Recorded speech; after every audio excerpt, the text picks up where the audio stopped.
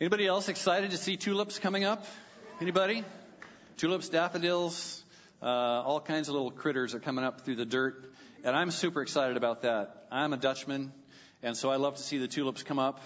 But I just love the fact that spring is coming. And, I think about my bulbs. I'm not the guy that digs them out in the fall, in the summer and plant them in the fall. I leave them in there. I say, hey, if you're going to survive, you'll make it. If not, I'll get some new bulbs, right? So they've been buried in the ground. They've been there since like November. And maybe like me, you leave them in there as well. And now they're emerging. They're coming through the dirt. There they are. Those are my very tulips. And I took that picture just a couple days ago. So they're emerging through the dirt and whatever else happens to be lying in my gardens, right? And I don't know if you know this, but the best dirt has a little poo in it. That's a church sanctified word. I can say that. So they have to push through the poo as well in order to come up. Because it's the poo of life that gives them strength, that gives them nutrients, that makes them healthy and strong. How many of you know that's true? It's the poo that makes you strong and healthy. So also when my tulips came up, they were up a few weeks ago, and we had a couple freezes since then. Even this morning, it was a frozen morning. And so they come up and they face this environment that's not really friendly, right? To the tulips. It's a little bit of a harsh environment to come into the world and experience. It's freezing at night.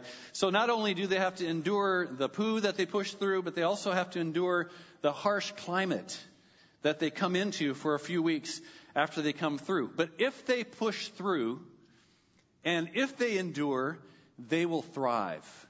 They will thrive, and they will come forth with some beautiful, beautiful flowers, and they will grow and grow until they're just gorgeous tulips in my garden. But here's what I want to say today about this, that even though they have beautiful flowers, and even though we love that about the tulips, what I want to say to you is that that's not the most important part of their life. I don't know if you know what the most important part of the life cycle of a tulip and other plants is, but it's actually happening underneath the ground. It's actually happening underneath the surface where they are being multiplied, where they are growing into more and more and more bulbs. And I just have a little news for you this morning that we are all growing through the dirt of life. You know this? We are all growing. We're all pushing through. And trials that we face in our life, those are the poo of life. It's the necessary evil that God allows in our life. It's the fertilizer of our life that makes us strong and helps us grow and produce. The very trials that we face, under the surface, these trials make us strong and they make us productive.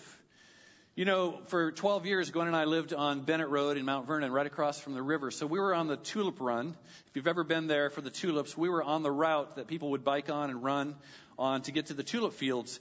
And we love the flowers, and we'd go out there and look at the flowers like many of you. How many of you have been to the Mount Vernon, Skagit Valley flower fields? It's gorgeous. It's really gorgeous. Daffodils and tulips.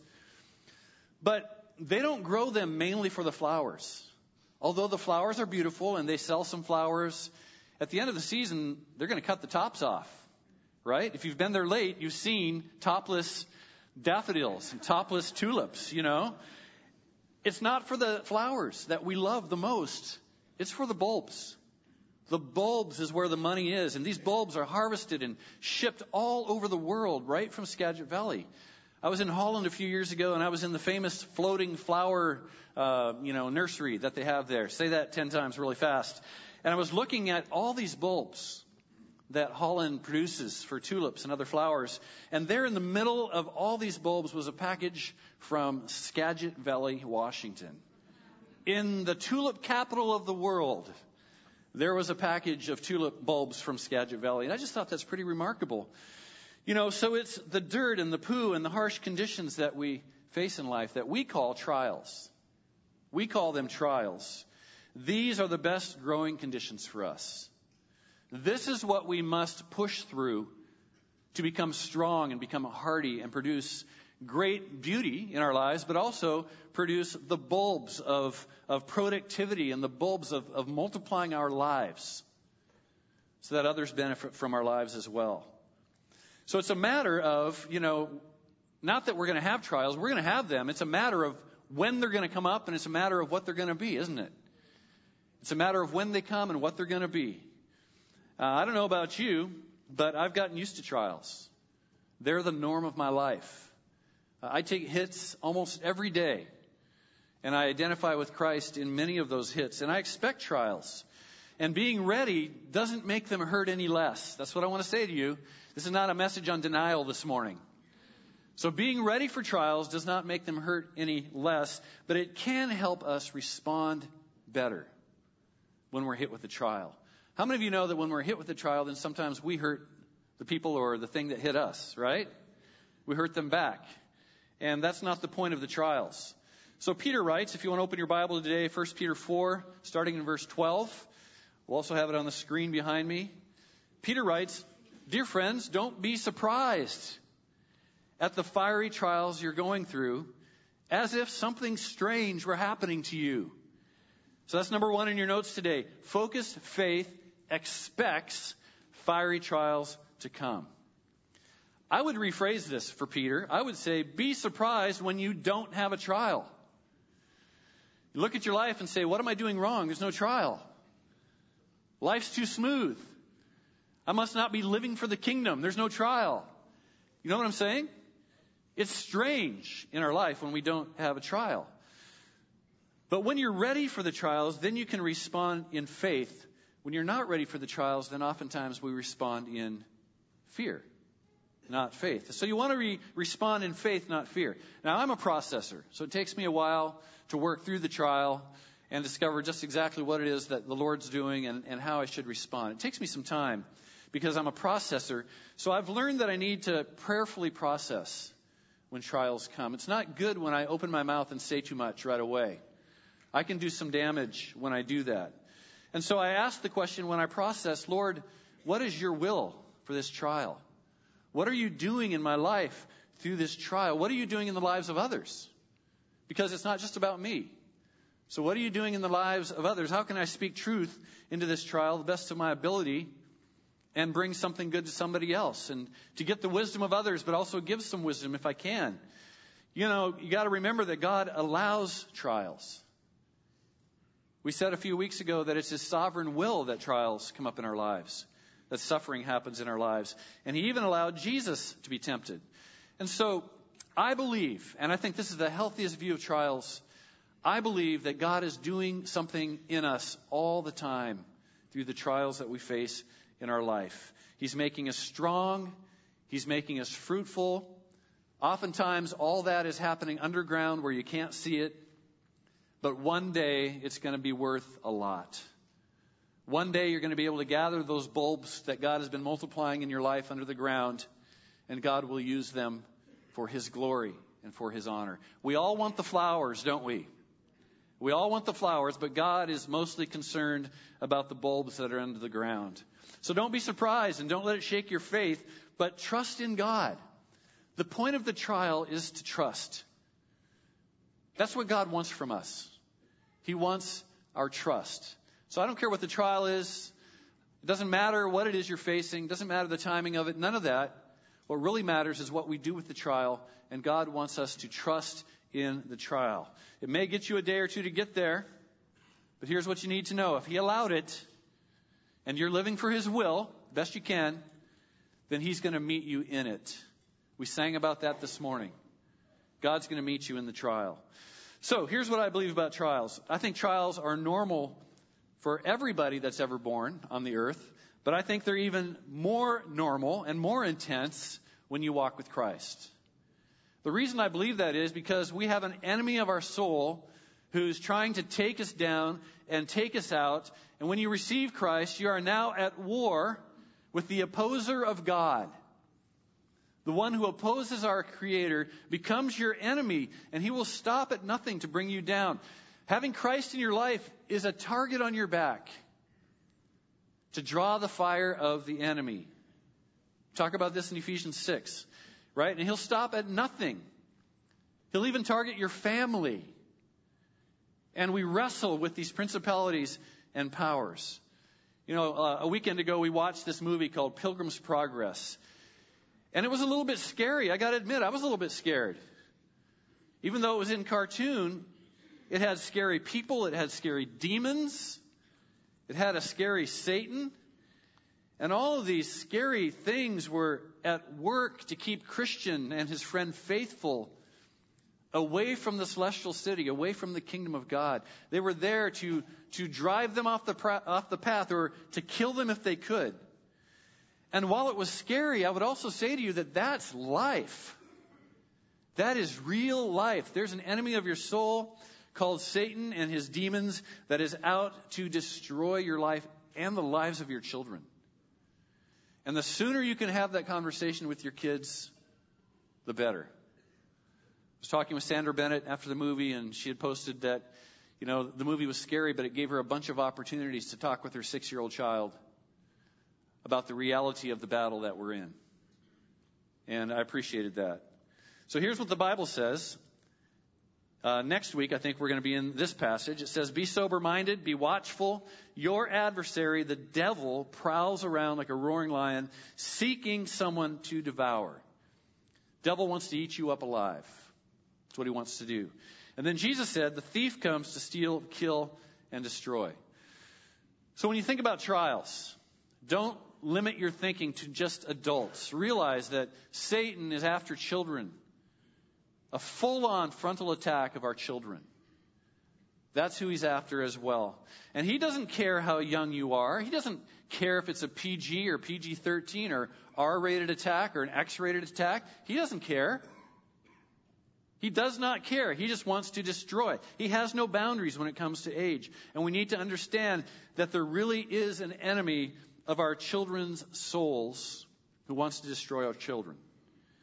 If you remember in Jesus' life, Jesus was very, very young when he had to flee to Egypt with his parents because Herod, under the inspiration of Satan, was killing everybody under 2 years old. This is not a new story. This is an old story, right? So Jesus had to flee to Egypt. Just 2 generations or 3 generations ago, my own family had to face satanic attack through Nazi Germany as they lived in Holland, and Holland was occupied by the enemy.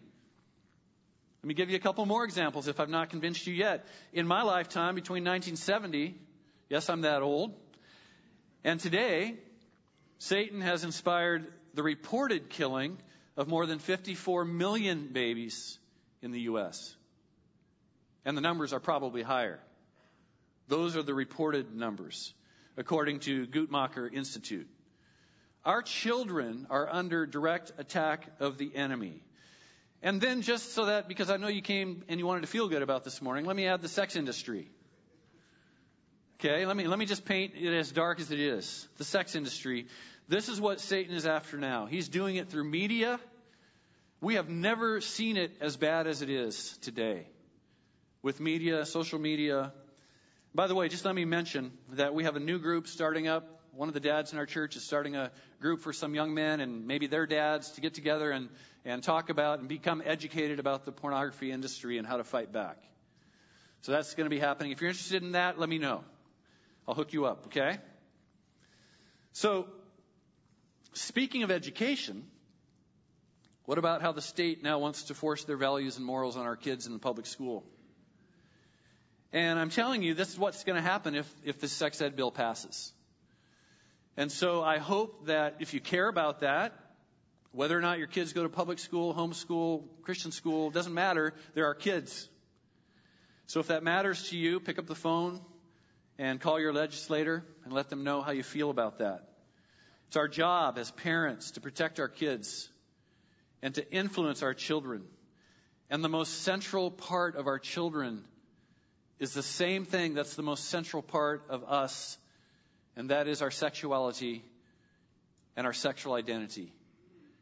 And so we need to step in. We need to get active.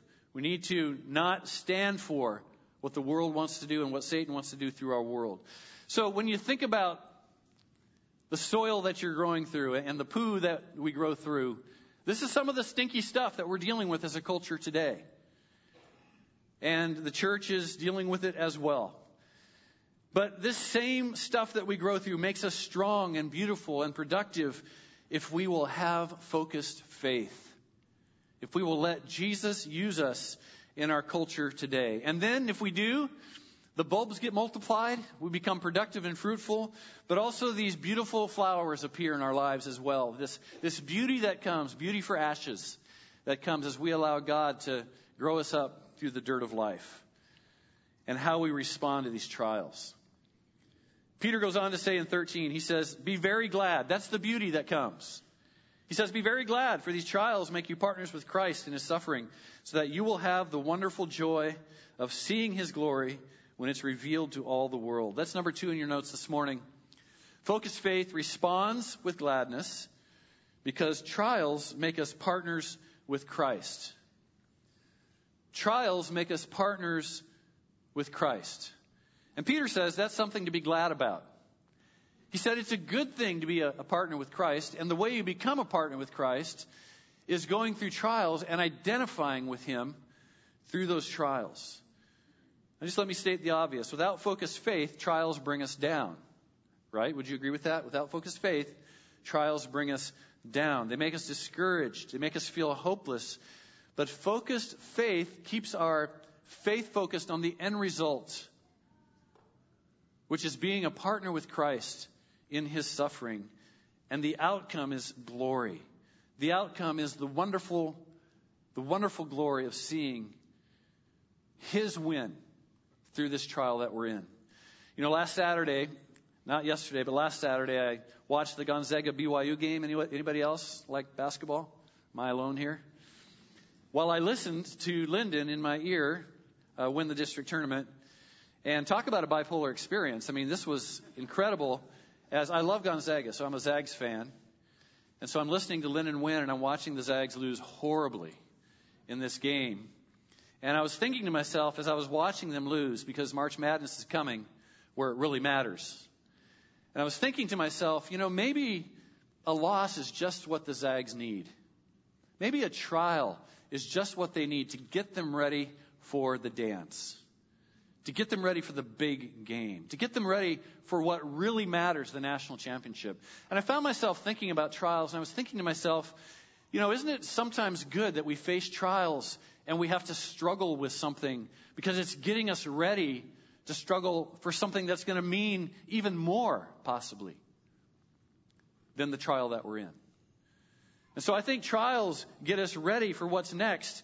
And you got to remember, when you lose a big game, like the Zags did, when you lose a big game, you have to keep your head up. If you let your head go down, you're going to lose the next game. So you got to let Jesus keep your head up, even though you feel like maybe you haven't done really well in a trial. Let him lift up your head and remember that you're seated in the heavenlies with Jesus. That's your spiritual condition. Your position is you're seated in the heavenlies with Jesus. And so you got to remember that even though you go through a trial where it feels like you suffered loss, and I've had some of those in the last few months, where it feels like you suffer loss, that you realize you're seated with Jesus in the heavenlies. And so there is gain in your life. And you keep your head up because the next trial's coming. And Jesus wants you to win the next trial. Amen? So that's what God wants with us. Remember, you're partners with Christ. So the key to winning over trials, here it is. Here's the key. The key is within the trial to identify with Christ. Identify with Christ. Choose to place your heart and your identity in him. And remember what he suffered and connect with him through that suffering. And even say the words, Jesus, I know you suffered like this. I'm going to connect with you because I know you get me. I know you understand me. And I'm going to connect with your suffering through this trial. I'm going to tell you what happens is that your focus changes. And now you begin to identify and partner with Christ instead of just being down about the trial. Does that make sense? It changes everything for us if we'll do this. And you do this through a simple act of your will. You simply say and pray, Lord Jesus, I'm going to connect with you through this trial. I'm going to identify with you. As a Christian, you can assume there is an attack involved. Now, I don't know that for sure, but you can assume that there was. In every trial you face, you can assume the enemy had some hand in it. So realize that you have the same attacker that Jesus had.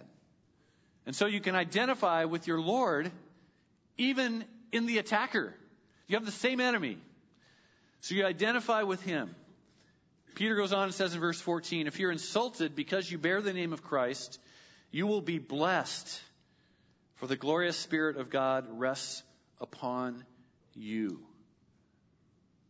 That is so powerful. I have to read that again.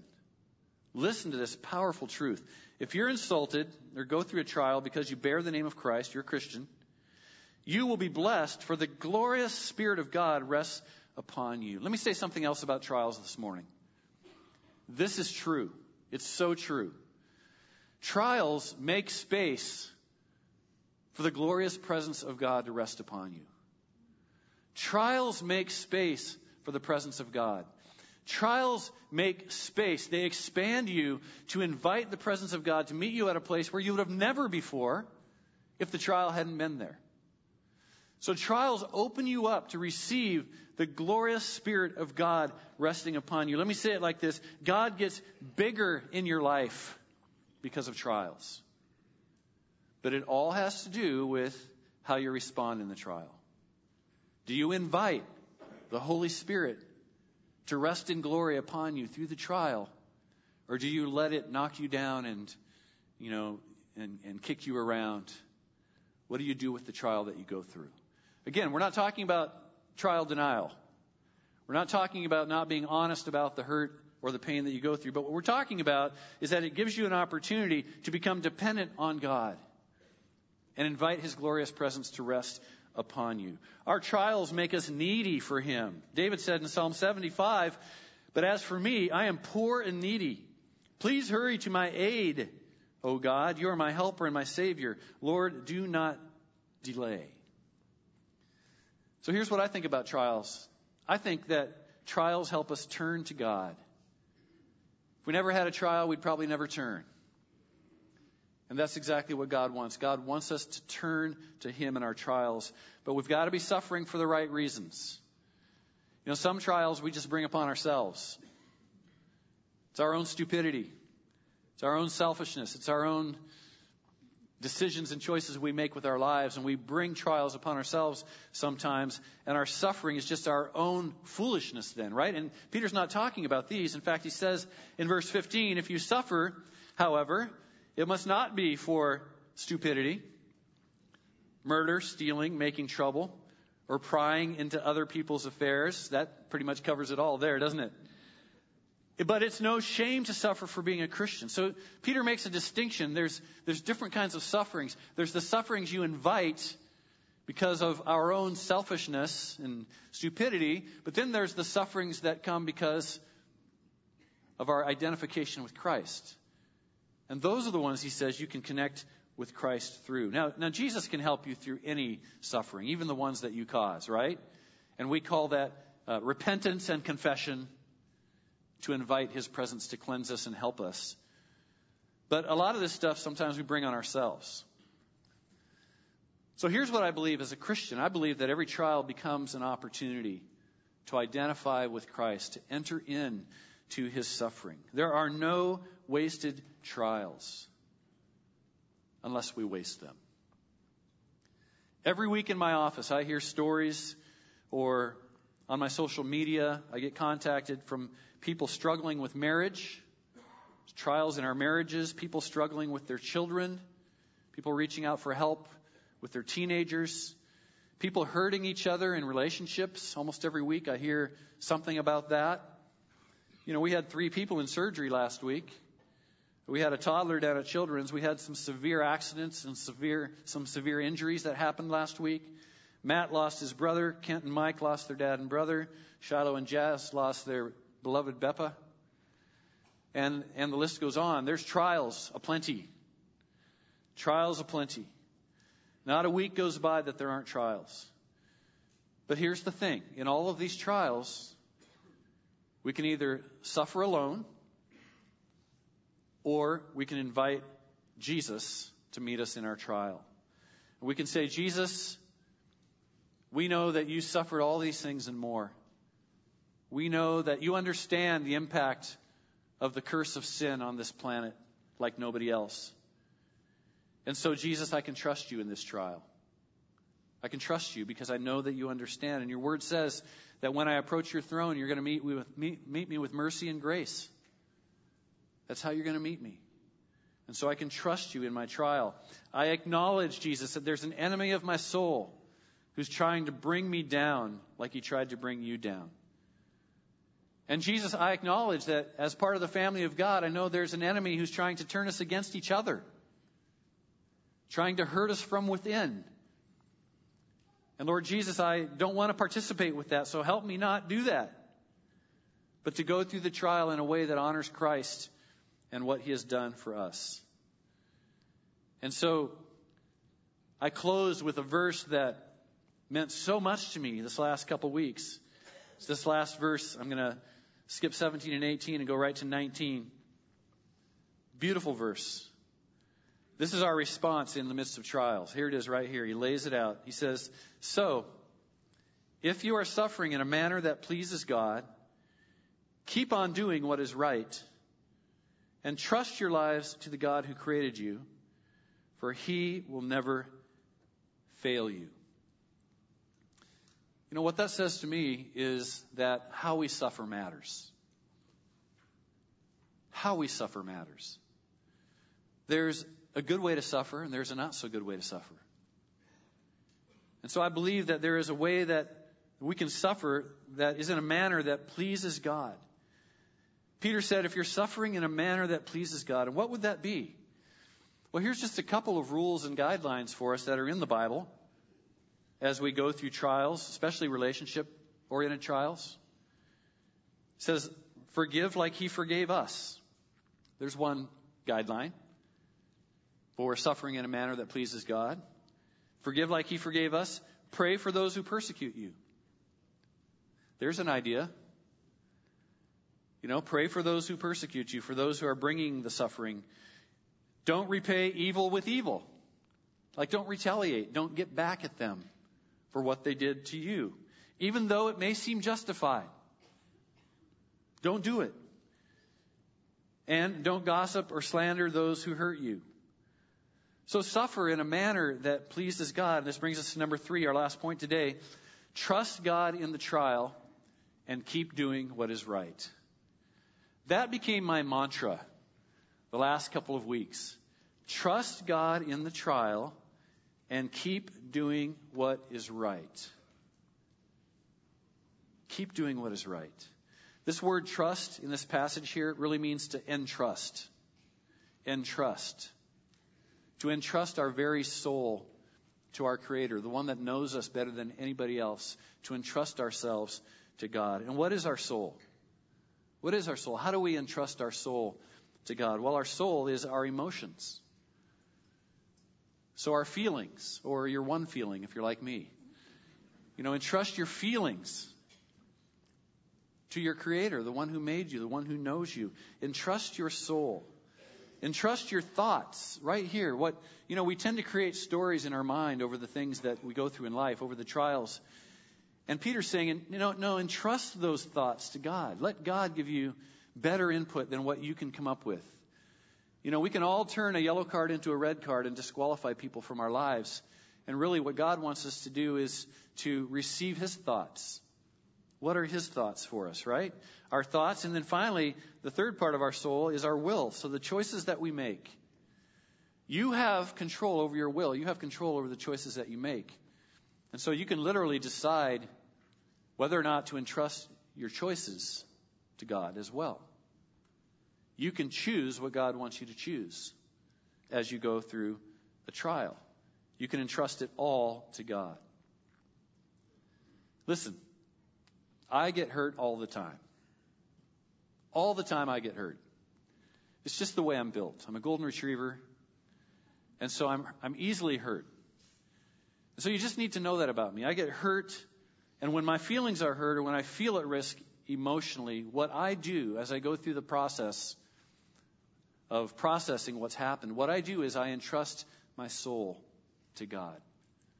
I say to God, God, you're going to have to do something with my soul.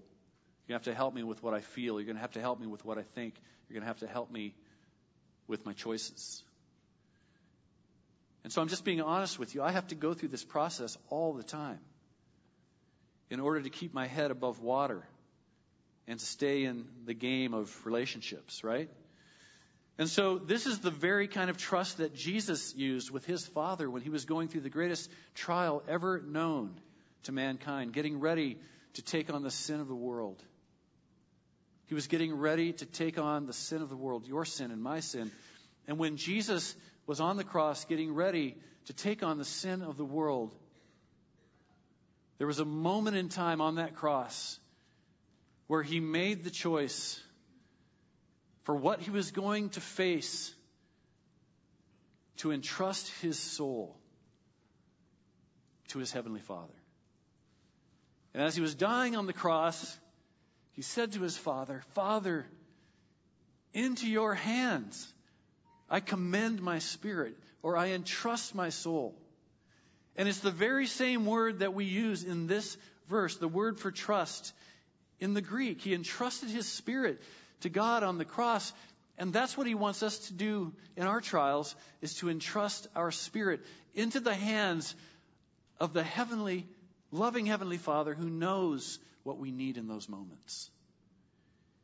And it may feel like we're dying, like it did to Jesus.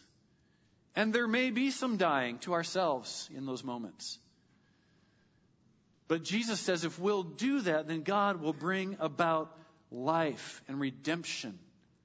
And he'll be working in the dark, just like he worked in the dark with Jesus for those days that Jesus trusted God in the trial. And think about what was happening in the darkness as Jesus was dead, not dead. Think about what wars were being won when Jesus was in the darkness of death. We were being multiplied.